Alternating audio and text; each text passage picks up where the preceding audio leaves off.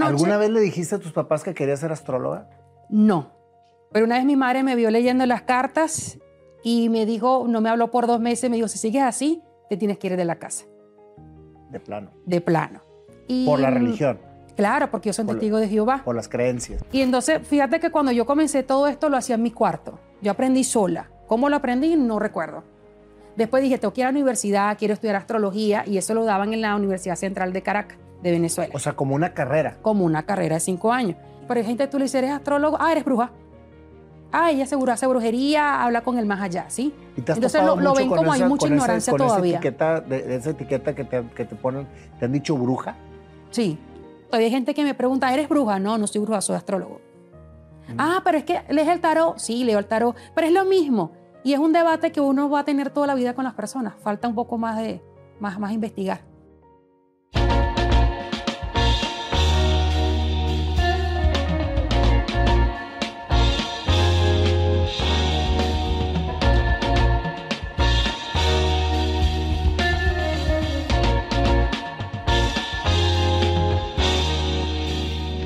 Nena, hasta que se nos hizo, ¿cuánto tiempo llevamos planeando esta entrevista? Como 1 año, ¿verdad? Oye, desde el año pasado, Más como o menos. desde septiembre. Desde septiembre. De septiembre. Y ya estás aquí, yo creo que los tiempos de Dios son perfectos, así que es Así el día es. que tenías que estar. Bienvenida, Nena, a México. Gracias. Mira, estoy encantada. ¿Sí? ¿Cómo Me te ha encanta ido? Monterrey. Bien, ¿Sí? vengo ahorita de Cancún, vengo del sol, la playa, así que vengo relajada. Y te tocó frito, ¿eh? Yo creo que mejor clima Yo no creo te que puede haber sabía, tocado yo creo que en Monterrey sabía que yo venía. Definitivamente. Nena, platícame, tu historia es increíble, tienes un chorro de facetas. Quiero irme desde la infancia para irme por orden. Por orden, por favor. Sí, por orden. ¿Quién es Nena Cervantes? ¿Quién es Nena Cervantes? Nunca me lo han preguntado, pero digamos que soy muy resiliente. Ahorita estoy en una faceta muy resiliente. Nena Cervantes, ¿Dónde naciste? ¿Cómo fue tu infancia? mi infancia fue increíble. No me puedo quejar de mi infancia. Mis padres son colombianos, son de Barranquilla, Colombia. Mi historia es un poquito complicada, así que la voy a informar por parte 1, parte 2. Te explico. Mis padres emigraron a Venezuela. Antes de Venezuela habían emigrado a Panamá. Yo nací como que en ese producto de la emigración. Cabe destacar que tengo 2 padres. Vamos a decir, padres biológicos y padres que me crían, ¿no? Los número 2. Siempre lo importante son los número 1 como para que me puedan entender. O sea, fuiste adoptada. Ya vamos para eso, por parte. Me crían mis tíos, ¿sí? Me crían mis tíos, Aura y Jorge, porque obviamente mis papás viajaban demasiado. En ese momento, para aquella época, tenían una buena estabilidad y estaban enfocados en sus negocios, pero yo encontraba esa área familiar en mi casa, ¿sí? Y después de eso, decidieron emigrar a Venezuela e invirtieron en Venezuela. Antes de que Venezuela fuera lo que es ahorita. Antes de que Venezuela fuera lo que hoy. Entonces, ahí empezó todo, como quien dice, empecé entre la infancia entre Colombia y Venezuela y viajando y así me crié. De mi infancia te puedo decir que fue tranquila.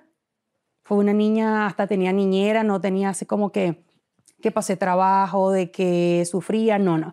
Tuve mucho amor, mucho amor. Pero estabas criada por tus tíos y por tus mis papás tíos. se la Y entonces pasaban a mis viajando. padres los veía en vacaciones o los fines de semana. Sí, porque ellos se la pasaban viajando. ¿Tenías más hermanos? No, por mis padres número 1, para no confundirnos, Helen y Marcel, mis padres no, yo era la única hija, ¿sí? Y mis padres número 2, Aura y Jorge, sí tengo mis 2 hermanos, Elvi y Sari. Okay. Yo soy la más chiquita, la más rebelde. Okay. La más chiquita y la más Y rebelde. la más rebelde. ¿Por qué te dices rebelde? Porque era muy irreverente con mi mamá, muy rebelde, en el sentido que yo hacía lo que quería, jugaba lo que quería, era como muy libre. Y creo que todavía lo sigo haciendo. O sea, nunca tuve ese patrón de que tú vas a hacer esto y yo voy a hacer eso. ¿Y cómo reaccionaban tus O sea, papás yo siempre con me eso? rebelaba, no, yo no quiero hacer eso lo que tú quieres que yo sea. Y te Y causaba se la conflicto. aplicaba. Sí. Se la aplicaba. ¿Y cómo era la reacción de tus padres con una mujer como tú, con una niña rebelde? Eso me decían la rebelde. No, ella seguro es la edad, se le va a quitar, pero no, fui creciendo con esa misma rebeldía, pero no lo digamos rebeldía, digamos que yo imponía lo que quería hacer. Sí. Me contabas ahorita que fui por ti que desde niña jugabas con las cartas y como que traías tu información. Sí, Sí, desde niña. Desde niña, en vez de jugar con el tarot español, que jugaban todos los niños el naipe, yo lo agarraba para leer las cartas, ¿sí? Y ya cuando yo vi a Walter Mercado en la televisión, yo decía, yo quiero ser como ese señor. Y me la pasaba en la casa con tacones y cosas y las cartas y imitaba. Pero me recuerdo que también quería ser actriz. Entonces le decía a mi hermana, sé mi hermana y llévame a los castings. Yo los buscaba y ella me llevaba. Y quedé como algunos comerciales y luego fui locutora, pero yo tenía que traer alguna razón a ese medio. Yo decía, yo tengo que ser como Walter Mercado. Pero cómo había llegado él ahí no sabía. O sea, no sabía ni cómo empezar. Pero era como que tu llamado a la parte de analizar y estudiar las cosas que te estaban sucediendo alrededor. Sí, claro. Yo recuerdo que era el único que yo jugaba. Y no me gustaba jugar con muchos niños, con mis primitos, porque no jugaban a lo que yo jugaba. Yo quería jugar a ser empresaria, yo fabricaba mis propios billetes, agarraba un cuaderno, los picaba y hacía puros billetes de $100. Yo quería tener mucho dinero. Y entonces yo compraba y hacía todo. Y ellos querían jugar a otras cosas de niños, que si la Barbie, que si los juguetes. Y yo quería ser empresaria.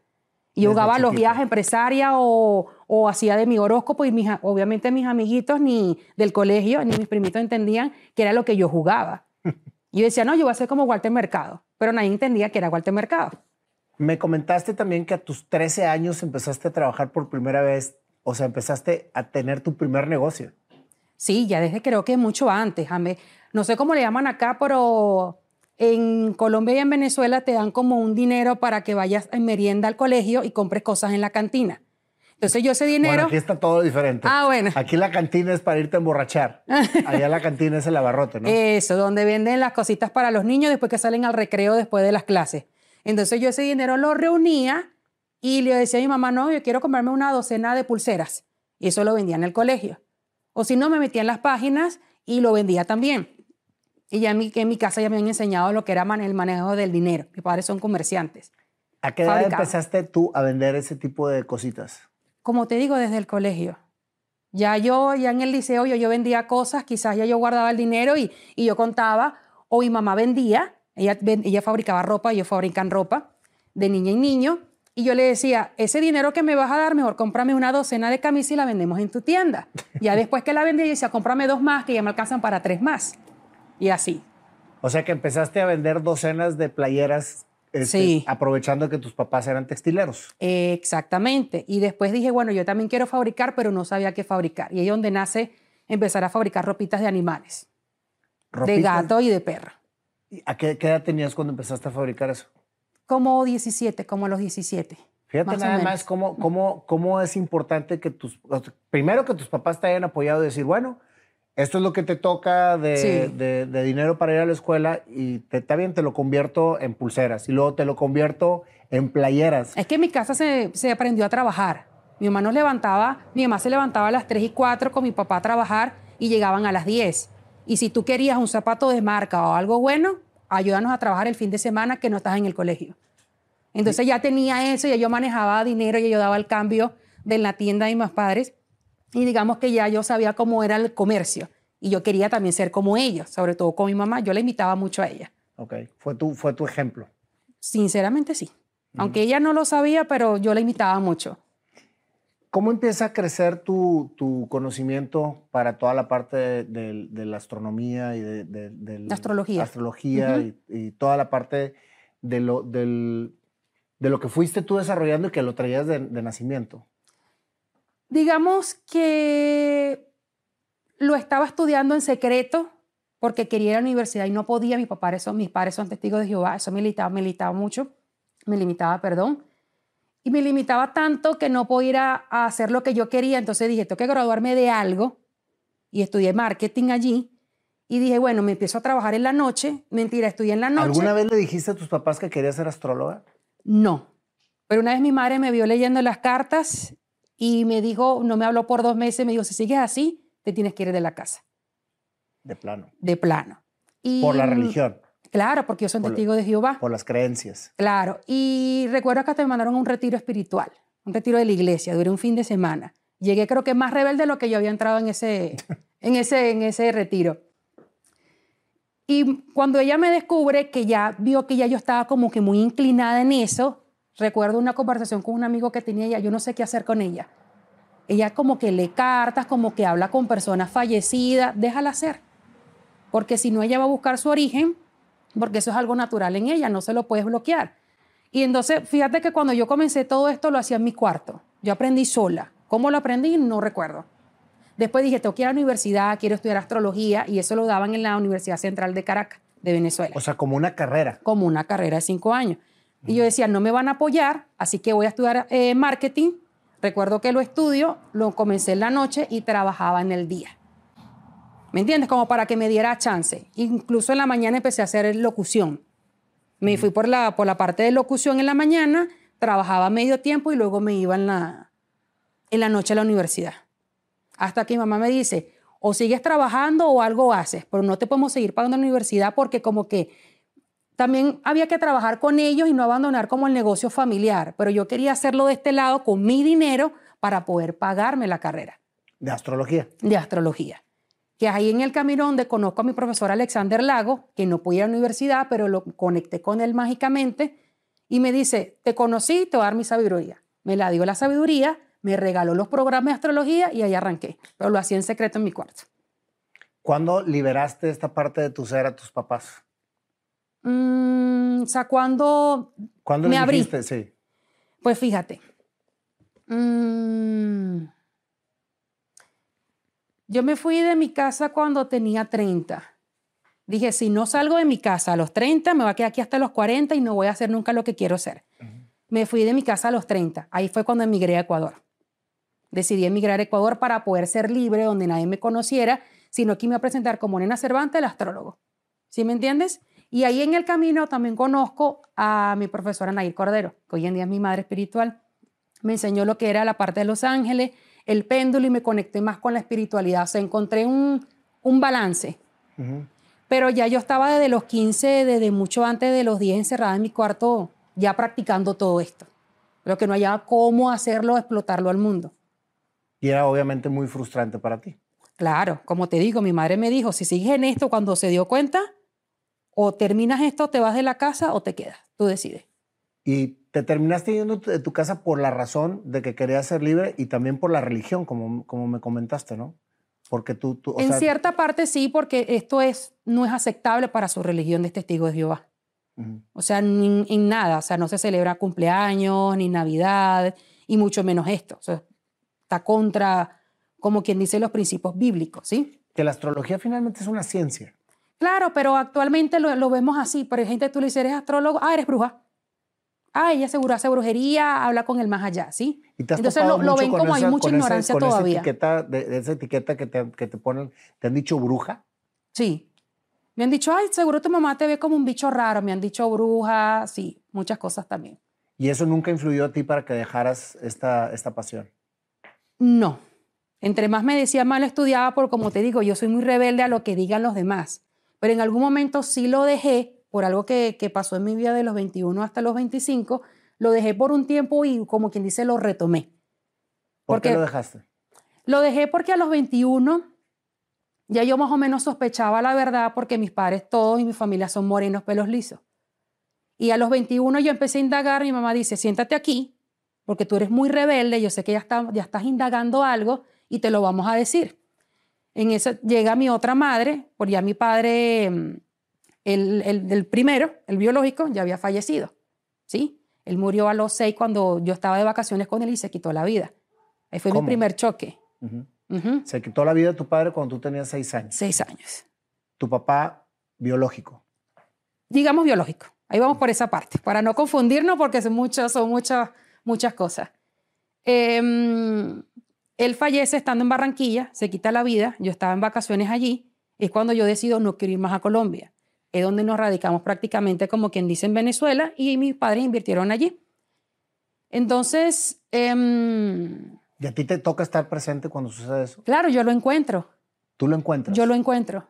¿A tus 6 años? A mis 6 años. Entonces te podrás imaginar que ya yo tenía ese problema de abandono en mi mente.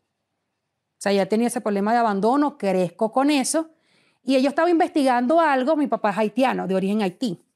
Entonces, ya yo estaba viendo que éramos muy diferentes todos. Hay gente que llegaba a la casa y decía, pero es que ella es muy diferente. Ella es blanquita, tiene las piernas flacas, tiene el pelo crespo, y ya había una... Era diferente, y uno no se sentía como en conexión total. ¿Sí me entiendes? Cuando hay un dicho que dice que la sangre llama. Yo sabía que mis primitos no eran mis primitos. Yo decía, es que ellos son muy raros, no se parecen a mí. Entonces, ya a los 21, mis madres me sientan, llega mi otra madre de viaje y dice, ya, o sea, yo no puedo aguantar esta verdad durante 21 años y eres adoptada legalmente. Ahí fue donde empezó mi rebeldía, peor que la que ya tenía. Entonces, realmente tu padre, que falleció cuando tenía 6 años, no era tu padre. Tampoco eran mis padres. No, yo pensaba que era mi padre porque nos parecíamos, el parecido era mucho, ya que era haitiano, teníamos el pelito crespo. Y me dice, y tampoco tu papá es tu papá. Yo siempre supe que tú sabías que yo no era tu mamá. Yo le dije, sí, se notan muchas cosas, pero tu papá tampoco es tu papá. ¿Qué sentiste? Ay, mira, ahorita quizás no me desplome como me desplomaba antes porque lo trabajé, ya tengo 34 años, lo he trabajado mucho, pero en ese momento me quedé sin aire, me desmayé, me sentí traicionada, agarré mucha rabia y me volví rebelde. ¿Te sentiste traicionada por tus padres biológicos o te sentiste traicionada por todo el mundo? Porque no te lo habían dicho. Porque no me lo habían dicho y yo lo sospechaba, pero me sentía traicionada por todos. Mi reacción fue agarrar rabia. De irme de la casa, buscar fiestas, buscar familia donde la tenía en mi casa, pero la buscaba en la calle. O sea, me dio por ahí, creo que lo hice mal y toqué fondo. Pero claro, nunca vicios. Nunca he sido una persona viciosa. Pero toqué muy fondo, me puse rebelde, contestaba muy mal a mis padres, hasta que dije, ¿sabes qué? Que como castigándolos a ellos, dame la dirección de ella que la voy a buscar. Si eso es lo que tú quieres, vas a ir, pero sin odio, me dijo mi madre. Vas a ir sin odio. Pero yo fui con tanto odio a República Dominicana porque resulta que luego ellos me dicen de dónde eran dominicanos. Y yo fui con tanto odio a República Dominicana, fui 2 veces. La primera fui como a indagar dónde vivían, cómo era el país, ver mi cultura. Cuando yo llego a Dominicana, suena chistoso, pero yo dije, es que esta gente se parece a mí. ¿Sabes? Eran blancos, también piernas muy largas, cabello crespo. Y yo decía, es que yo pertenezco aquí. Y yo sentía como que si ahí hubiese vivido toda mi vida, ser un origen que compenetré mucho. La sangre llama. La sangre llama. Y cuando voy por 2 veces. Ya la segunda ya indagué la dirección, todo. Mi madre hizo una carta. ¿Recuerdas la niña que me diste un 4 de junio? Como para que supiera quién era yo. Llego cerca de su casa y digo, pero es que ya cuando había averiguado todo, dije, tiene familia, tiene hijos. ¿Qué voy a hacer yo allí? Agarré con mis lágrimas y me fui al mar, me senté y le dejé todo a Dios. Dije, yo no la voy a buscar a ella, no tengo por qué buscarla, ella me va a encontrar. Y le pedí tanto a Dios ese día en el mar y lo olvidé. Y este año, en febrero, aparecieron por Facebook. Me ubicaron por Facebook. Ya ellos de manera directa. De manera directa. Ellos me encontraron pero dieron conmigo en Facebook. Esos 4 años que te alejaste de la astrología, ¿no te sentiste como que necesitabas algo? Sí, pero no lo sentí así en ese momento, en el sentido de que me desvié mucho. Como te digo, me iba un jueves y llegaba un lunes a mi casa rebelde. Bueno, llegué yo, vengo a buscar mi ropa otra vez, me voy. Y sé que le hice mucho daño a mis padres con esto. Y también me lo hacía yo, ¿sabes? Pero no tenía ese apoyo, creo que faltó mucho ese apoyo de que ven acá, stop, estás haciendo mal, vamos al psicólogo. No hubo ese apoyo. Fui sola. Platícame, porque mucha gente no sabe qué es la astrología. ¿Qué es la astrología? Es un autoconocimiento y una autoayuda, donde también estudiamos los astros y el universo, tu signo zodiacal. Y eso que uno estudia, te lo plasmo allí, te coloco herramientas y tú las haces realidad. La creas, o sea, la creas hecho realidad. O sea, lo que es la astrología son herramientas para el autoconocimiento. Exactamente. O sea, tú mismo te estás leyendo, ¿sí? Y es una foto, la rueda solar es una foto exacta cuando tú naces. A esa hora está alineado el planeta, el sol en esa posición. Ahí es donde yo te saco para qué naciste, qué es lo que vas a trabajar, cuáles son tus negocios, tus talentos. Todos nosotros venimos con un objetivo en la vida plenamente ahí lo identificado. Exacto, ahí lo encuentras. En la parte de lo que viene siendo la carta astral. Ahí ¿Sí? lo encuentras. ¿Qué diferencia hay entre la carta astral y el horóscopo? ¿El horóscopo es como el seguimiento de la carta astral? El horóscopo, digamos, es lo que te va a pasar a futuro en los próximos días, ¿sí? Y cuando uno lanza el horóscopo, por ejemplo, en la televisión o en la revista, es un horóscopo general y muchas energías conectan. Energías son las personas. La carta astral es individual. Más cuando tú O haces sea, la carta astral, sacas un horóscopo individual para la persona. la carta astral es exclusivamente para la persona. No hay Exactamente. dos cartas astrales iguales. No, nunca. No podría. Imagínate nada más. O sea, es como el DNA. Exactamente. O sea, eso es tuyo. Como te digo, eso es una foto exacta cuando tú naces y ese es el estudio que uno hace, uno saca. Por eso uno pide nombre, apellido, fecha de nacimiento y la hora exacta en la ciudad que naciste. Y, por ejemplo, si dos personas nacieron el mismo día, el mismo lugar y en la misma hora, pues Su carta va a ser igual diferente. Algo cambia en su carta. A lo mejor planeta Júpiter estaba situado en otra casa y no en tu misma casa. Es diferente. O, por ejemplo, cuando una persona iba a nacer tal fecha porque era la programación y es prematuro, ahí, ¿cuál es la que realmente vale? El momento en que naces. Exactamente. En la hora exacta en que tú naces y en la ciudad en que tú naces. Por eso fuiste prematuro, porque te tocaba nacer en ese día y no en el día que te tenían programado. Exactamente, algo así. Y una vez que tú entiendes toda esa parte de la carta astral, ¿dónde viene entonces lo esotérico? Porque muchas veces dicen, eres una bruja. No, pues es una ciencia. O sea, ¿por qué? Porque está todo por la lectura numérico. del tarot. Porque para leer el horóscopo tienes que leer el tarot. Aprendes a manejar el tarot. ¿Qué conexión hay entre una y otra? Son distintos, pero lleva lo mismo. Si te pones a dar cuenta, muchas cartas traen la figura astrológica, el sol, la luna. Entonces todo va conectado con lo mismo. Ahora que lo agarran para hacer otras cosas, o quizás predecir el futuro como especie de gitano, es muy diferente. ¿Por qué crees tú que todas las religiones se oponen a la astrología? Como testigo de Jehová cristiano. Porque es que según eso está fuera de lo que está escrito en la Biblia. Para tú poder predecir el horóscopo, estás prediciendo un futuro. Y eso para ellos es diabólico. O sea, está fuera de sus creencias. Pero si es una carta astral en donde te dice cuál es tu personalidad, cuáles son tus características, tus fortalezas y tus debilidades, ¿no crees que eso es una herramienta para realmente llevar una vida mucho más acorde a lo que realmente te toca vivir en vez de que sea predecir el futuro? Lo pensamos tú y yo, pero no todos lo piensan igual. Todavía falta mucho más que leer. Como te digo, todavía hay gente que me pregunta, ¿eres bruja? No, no soy bruja, soy astrólogo. Pero es que lees el tarot. Sí, leo el tarot, pero es lo mismo. Y es un debate que uno va a tener toda la vida con las personas. Falta un poco más de investigar. ¿A ti en lo personal te ha afectado ese debate social? Sí. ¿Por eso lo escondiste por mucho tiempo?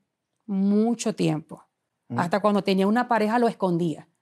Yo creo que mis primeras parejas van a ver esta entrevista y van a decir, era bruja. Pero no, sí, hasta ahorita sí ya soy como más revelada, bueno, esto es lo que soy y me tienen que aceptar. Quien quiera quedarse. ¿Qué fue lo que te hizo tomar esa decisión, Nena? Esa decisión de abrirte y decir, esto soy, me siento orgulloso de ello y lo plasmo. Porque era muy infeliz. Estaba ocultando mi esencia. Es que eso que acabas de decir es importantísimo. ¿Cuánta gente vive ocultando su esencia por vergüenza a lo que diga la demás gente? Y lo que realmente está provocando es una vergüenza a sí mismo de no aceptarse. Sí. Vivía muy infeliz y no sentía que era mi norte. Por ejemplo, me gradué de marketing en la universidad y yo decía, es que esto no es lo que quiero ser. ¿Alguna vez lo ejerciste? Nunca. ¿El marketing? Hoy en día creo que lo ejerzo con mis negocios. Y creo que lo aplico en mi carrera el marketing, porque de una u otra forma me tengo que dar a conocer en las redes sociales, me voy a conocer en mi página. Digamos que lo aplico para mí, pero nunca lo trabajé en una empresa. Jamás. No. Que yo recuerdo, no. Sí, porque es más, tú tenías el pleno conocimiento de que lo estabas haciendo simplemente por cumplir un deseo de tus padres, ¿no? De que estudiaras. Supieras por que ello. mis padres nunca me impusieron lo que tenía que estudiar, pero estudia para que seas alguien. Pero te prohibían lo que querías hacer. Exactamente. Entonces dije, bueno, me tengo que graduar de algo y en el camino veré cuando sea adulta, pero yo siempre decía, me tengo que ir del país para hacer lo que quiero ser. O sea, a ese grado llegaste, a irte del país porque no podías. Tuve que irme del país para hacer lo que quiero ser. Cuando me fui del país y emigré por primera vez, dije, wow, qué bien se siente. Hay gente que se va de su país llorando con 2 maletas y todos los recuerdos allí. ¿Sabes? Todos los apegos en una maleta. ¿Qué Pero hubiera yo me pasado fui si te hubieras feliz. quedado en tu país ejerciendo lo que querías? Ya lo hacía, pero escondida. Lo hacía desde mi cuarto y mi mamá no sabía, ni mi padre tampoco. ¿Y qué hubiera pasado si te hubieras quedado ahí? Pero no en mi casa. Me hubiese quedado en mi país, pero ahorita con la situación país, no. O sea, también de una u otra manera había que emigrar o emigrar. Es que te lo pregunto porque muchas veces las personas están frustradas porque no hacen lo que realmente quieren hacer o porque no son lo que vienen a hacer. Y eso es un constante llamado de tu interior que te está diciendo, aquí estoy y esta es tu esencia, no me niegues. Claro. No te avergüences. Eso me lo dio mi profesor también de astrología, Alexander. Él me dijo, pero yo le decía, pero es que me arrepiento no haberlo ejercido cuando tenía 15 años. Y él me dijo, el tiempo de Dios es perfecto porque un astrólogo no va a llegar a la televisión con 15 años. ¿Quién te va a dar trabajo? Yo decía, es cierto, dije, no importa, no me hace falta llegar a la televisión para ser reconocida. Y desde entonces me lo propuse tanto que no me da tiempo de pasar en redes sociales porque tengo muchos clientes. Tienes muchísimo trabajo. Atiendo a 10 personas diarias y dice, no me da tiempo de manejar las redes sociales y soy reconocida, como quien dice, debajo de las redes sociales. Yo creo que vengo conociendo las redes sociales del año pasado para acá, de pandemia para acá. Mucha gente ve a Walter Mercado, por ejemplo, como un showman, como una persona que hace lo que hace por llamar la atención, etcétera, pero no sabe tanto. Obviamente fue una persona inspiradora para ti. Ahora que ya lo haces, ahora que ya lo conoces, ¿sigue siendo inspiradora para ti? Ahora lo soy yo misma. O sea, yo soy mi propia inspiración y busqué, como quien dice, mi propia personalidad. Porque obviamente yo lo imitaba a él con capa y brillo. Ah, te vestías como Walter. Claro, pero con tacones. Con tacones. Y me ponía la ropa de mi mamá y yo me quería Walter Mercado, pero en versión femenina.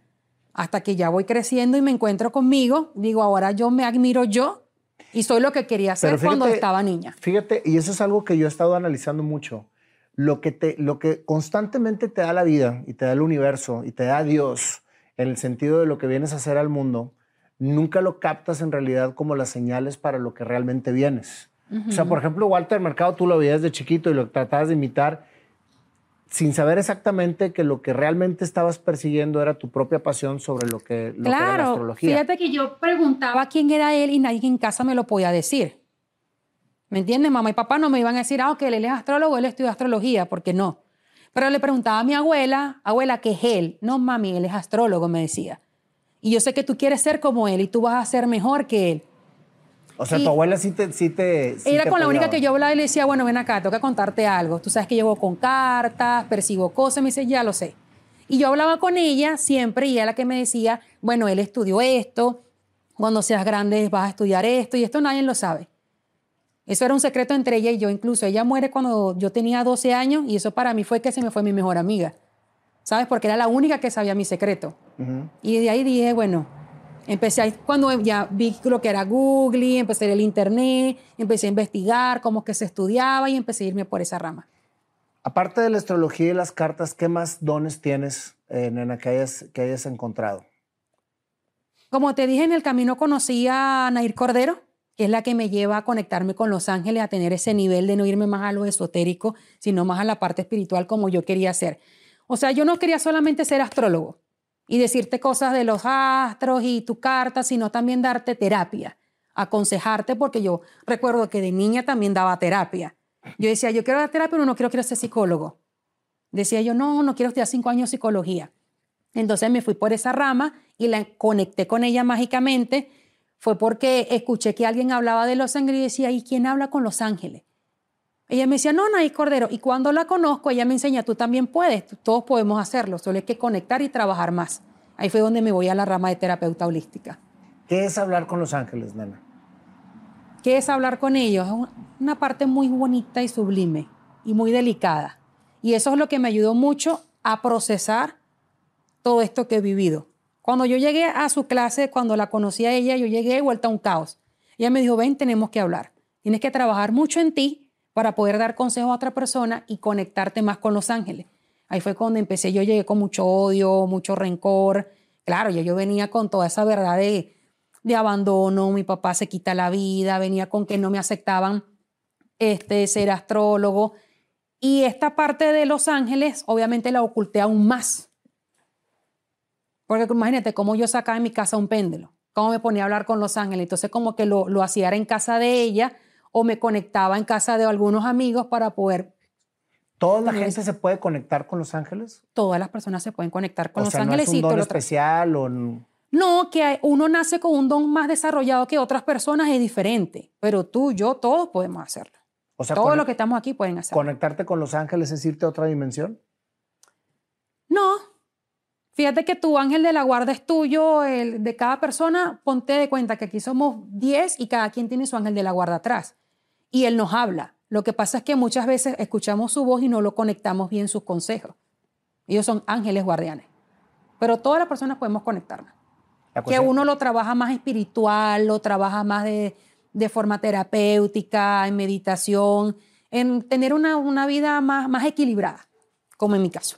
Entonces, todo esto te ayuda a ti a quitarte odios, a quitarte rencor, a quitarte orgullo, todo lo que tenías, lo que ibas arrastrando. Claro, porque fíjate, yo estaba dando astrología y ya yo estaba iniciando con mis amistades. Ven, yo te saco la carta astral. Entonces practicaba con mis amigos. Pero decía, me falta algo. No puedo dar un consejo a alguien de astrología cuando yo estoy llena de odio, de rencor y de rabia. Muchas veces yo vivía amargada, como te decía, yo vivía muy infeliz. Y cuando conozco a Nayo Cordero, que es la que me da la parte de Los Ángeles, agarré un equilibrio. Empecé a completarme como persona, como mujer, como profesional y encontré esa parte espiritual, a encontrar esa paz que necesitaba. Fíjate que hablando en un aspecto general y más para el conocimiento de toda la gente que nos ve, realmente aquí la conexión espiritual, llámese como la quieras llamar, es lo que realmente te llega y te da una estabilidad y un balance en tu persona. Totalmente. ¿Sí? Y ahorita hay mucha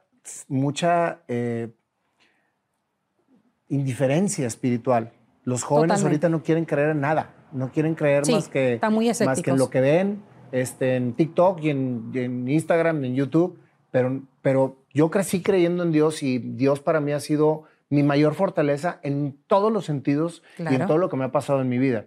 Y tú los escuchas ahora y te cuestionan muchísimo ¿existe Dios, no existe Dios? ¿Por qué la iglesia? ¿Por qué esto? ¿Por qué lo otro?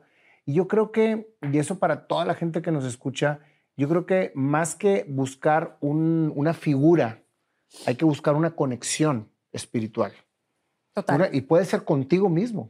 O sea, en tu interior, y al momento de conectarte con tu interior, estás conectado con un ser supremo. Fíjate que en mi casa me inculcaron mucho la religión y en mi casa siempre estuvo la Biblia, incluso me dan clases personalizadas para que yo me iniciara en Testigo de Jehová. Pero decía, es que eso no me hace feliz. Estoy como que contra lo que yo era. ¿Sí me hago entender? Y fíjate que siempre me lo inculcaron y yo decía, a mí no me hace falta estar en una religión para poder ser temerosa de Dios o creer en Dios. Hasta que lo fui trabajando y es lo que le explico a muchas personas. Yo no tengo que ir a una iglesia o ser católica o ser testigo de Jehová o cristiana para poder yo ser temerosa de Dios. Porque hay gente que piensa que soy lo que soy. Ah, no, pero tú no crees en Dios. Sí, creo en Dios. Y más de lo que muchas personas creen. Si Dios no hubiese estado en mi vida, creo que no hubiese superado muchas cosas hoy en día. Sí, sigo como escéptica. Y en este caso, por ejemplo, tu conexión con los ángeles lo haces en nombre de Dios. En el nombre de Dios, sí. Siempre es en nombre de Dios. Siempre se pide permiso al Padre, que es Jehová, o para muchas personas a la final es la misma palabra Dios, y ahí es la conexión con los ángeles, porque recuerda que los ángeles son mensajeros de Dios. La conexión no es tan directa, ojalá fuera directa. Más si es directa la tuya y la mía cuando oramos y le pedimos y le damos gracias, Él obviamente nos está escuchando y su conexión es directa con nosotros. ¿Y cuáles han sido tus experiencias ahora en todo lo que estás haciendo públicamente ya? Porque dices que atiendes 10 personas diarias. O sea, mi experiencia, todos los días soy muy feliz. Tanta gente, sí. Soy muy feliz y hago lo que amo. ¿Qué pasa cuando tienes que dar un mensaje de una mala noticia? A veces la doy y me toca también recibir las mías. Cuando la doy, a veces trato de a veces no darla de una forma tan brusca, sino que uno la disfraza de una forma bonita. O sea, por ejemplo, si alguien tiene que partir a su plano espiritual, uno le hace entender a esa persona de que hay allá otro mundo, vuelves a adquirir una vida, donde son felices. ¿Le has dicho a alguien, te vas a morir? Ah, no, a esa misma persona, no. No, nunca he llegado a eso. Nunca me ha tocado eso tampoco. Hasta ahora no, gracias a Dios no. No. Es que es mucha información la que manejas y muy delicada. Sí, totalmente, por eso digo. La gente que cree en esto y la gente que acude a ti, te vuelves pues una referencia sobre lo que le están diciendo. Entonces, si tú le dices a alguien, oye, aquí te sale que te vas a enfermar, el cerebro es tan fuerte que termina enfermándose. Por supuesto. Como te digo, uno coloca herramientas a las personas en sus manos, pero también le hace entender de una forma de que no dependas a lo que yo te digo, sino usa estas herramientas para encontrarte, buscar tu futuro y una mejoría. Pero como tú dices, hay gente que tú le puedes decir que se va a enfermar y quizás se enferma la mente antes de tiempo. Que la mente es muy poderosa. O le dices, oye, te va a ir muy mal en un negocio, cuídalo, por favor. Y va y se empina porque pensó que le iba a ir mal. Tiene lo que uno dice en una consulta, en una terapia, es muy válido y hay que saberlo decir y tener la certeza de lo que eso es lo que estás diciendo. Por eso es tan importante, porque hay mucho charlatán. Exactamente. En este mercado de la astronomía, la astrología, de toda la parte de las conexiones y los videntes y todo, hay muchísima charlatanería que le bajan y le bajan y le bajan dinero a la gente y los tienen amarrados ahí. Sí, o sea, por eso te digo, hay mucho poder en la palabra que uno dice en una consulta y hay que tener mucho cuidado con lo que uno dice. En mi caso, si yo no estoy 100% segura de lo que voy a decir, prefiero obviarlo. Porque sé que eso le puede afectar al cliente o al paciente a lo que yo le pueda decir. Como tú dices, una mala noticia o un mal negocio o X o Y. ¿Tú te puedes identificar a ti misma con todo el conocimiento que tienes para lo que va sucediendo en tu vida? Mayormente del 100% te diría el 60%.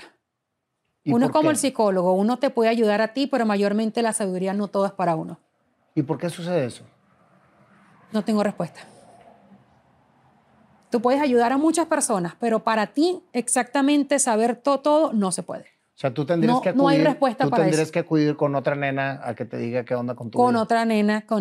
Y en este caso es mi profesora. Y es la única que le tengo confianza, a la que nos ayudamos mutuamente. Fíjate cómo es el trabajo. Yo la ayudo, ella me ayuda. Porque es que es recibir toda una información, uno no.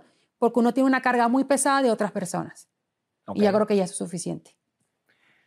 Platícame, nena, ¿cómo fue tu relación con tus padres después de que ya te dedicas públicamente a esto? Mis padres se enteraron exactamente lo que yo era el año pasado.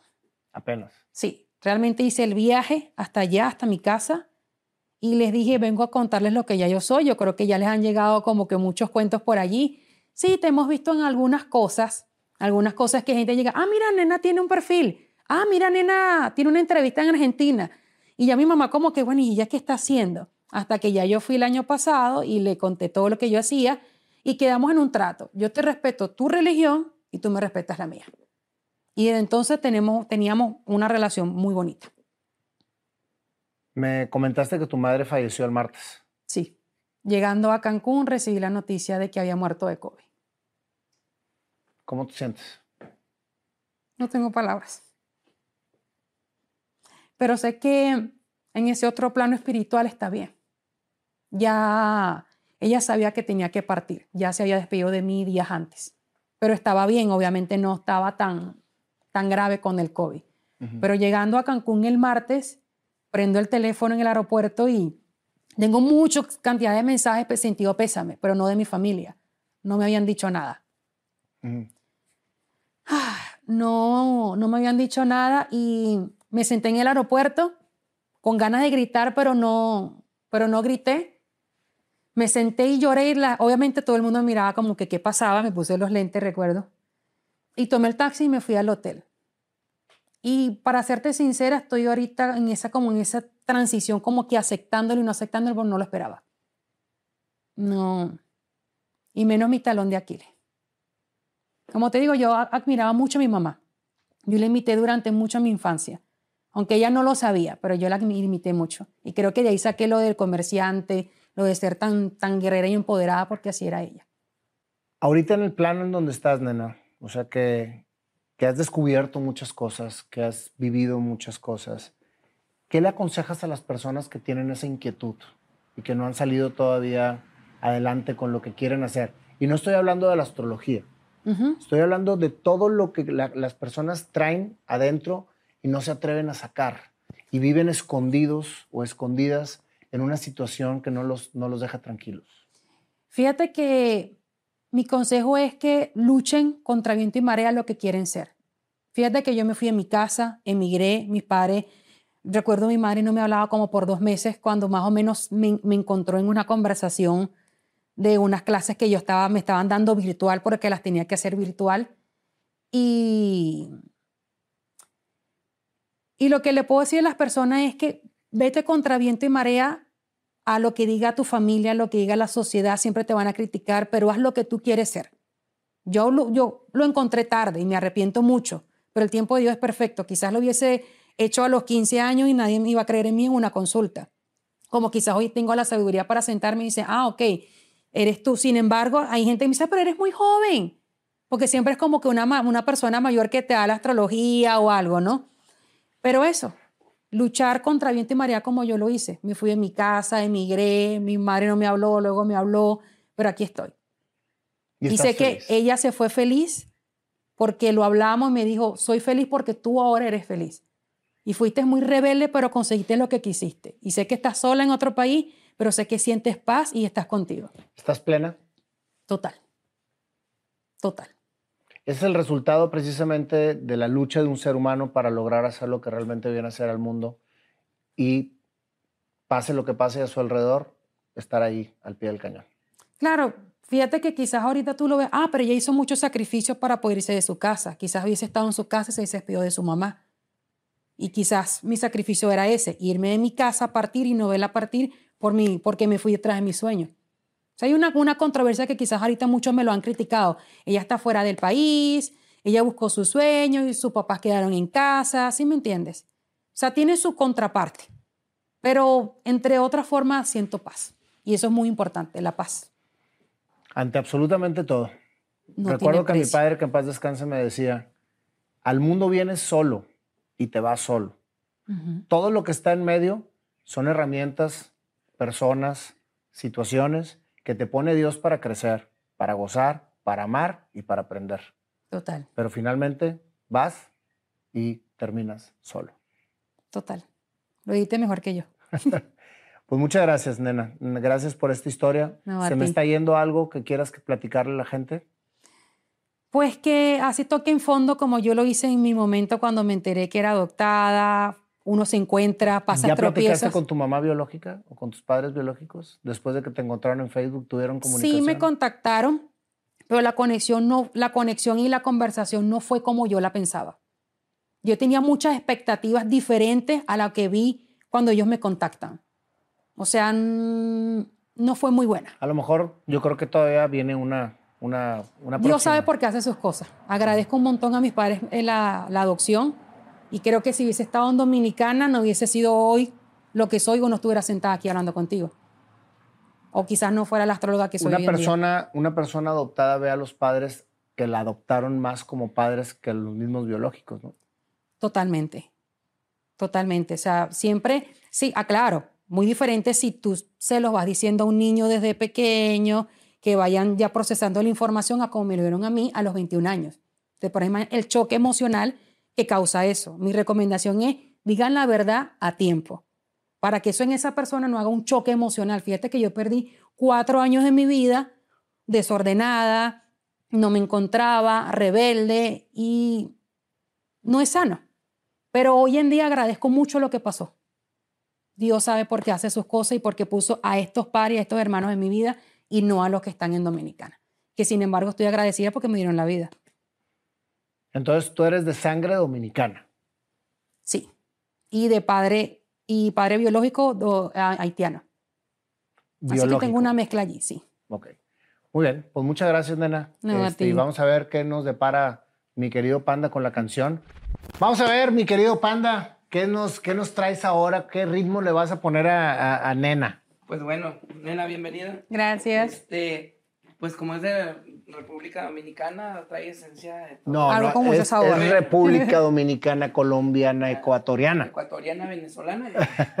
Mira, por su historia me inspira este ritmo. Ahí te va.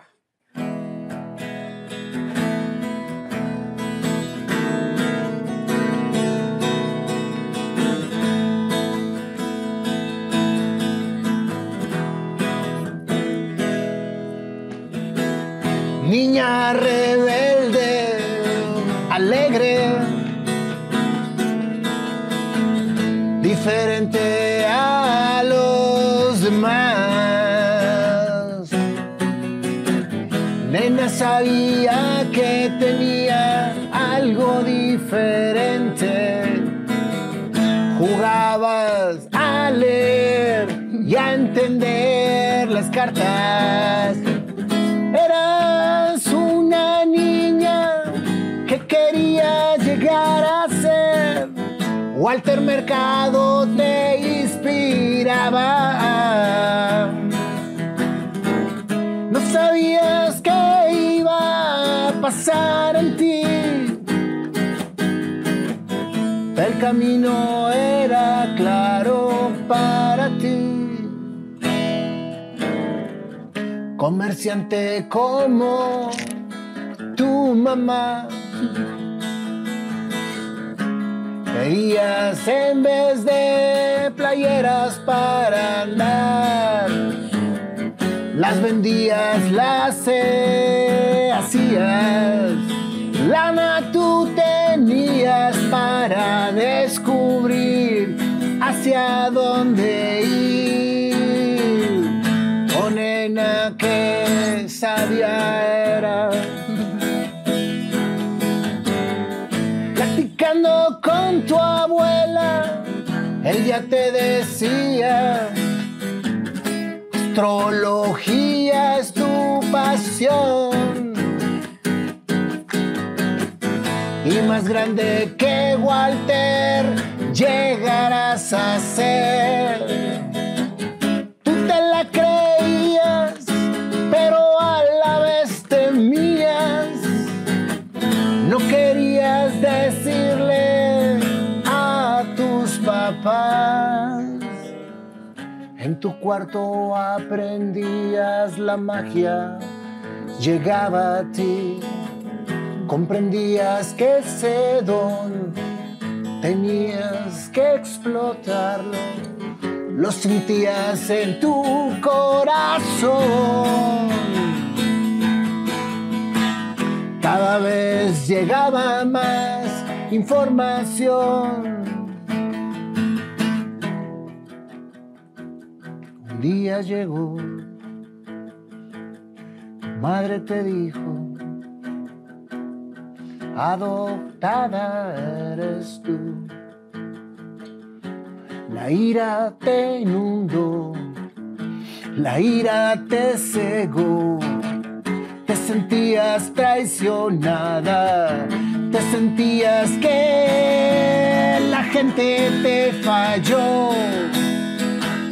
Tu madre te abandonó y tu padre y tu madre te silenciaron la verdad. 4 años esperaste para tranquilizar tu alma, tu espíritu. Algo tenías tú que hacer. Perdonar, dejar todo atrás, encontrar a lo que realmente venías. Ahí todo cambió, empezaste a entender que tu vida por delante tenía que ser. A los 30 te fuiste y empezaste a vivir, a hacer lo que amabas tú hacer. Te conectaste con esa niña y entendiste lo que tenías que lograr para la gente que a ti acudía. Aprendiste a conectar con los ángeles, estar a las cartas, entender a todos una claridad, dar una sensación de bienestar. Esa es nena la que hay aquí. Mamá se fue. Tienes que entender que ella conectada está contigo, aplaudiendo desde el cielo tu tenacidad, el que nunca dejaste de hacer, nena Nena es lo que es y quiere ser.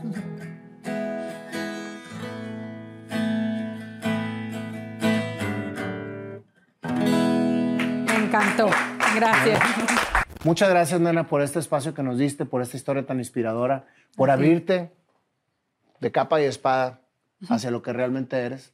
Sé que para ti esta entrevista es la revelación hacia el mundo de lo que verdaderamente vienes a hacer. Total. Me hubiese gustado que mi mamá la viera, pero hubiese causado un poco de controversia en ella abrirme tan público, pero algún momento tenía que hacerlo. Y créeme que soy muy feliz en el aquí y en el ahora. Gracias a tu oportunidad. Para mí es un honor haber sido parte de esta revelación hacia todo el universo de lo que Créeme realmente que esto eres. termina de completarme como profesional y persona. Gracias. Totalmente. Órale. Gracias, nena. Gracias. Gracias.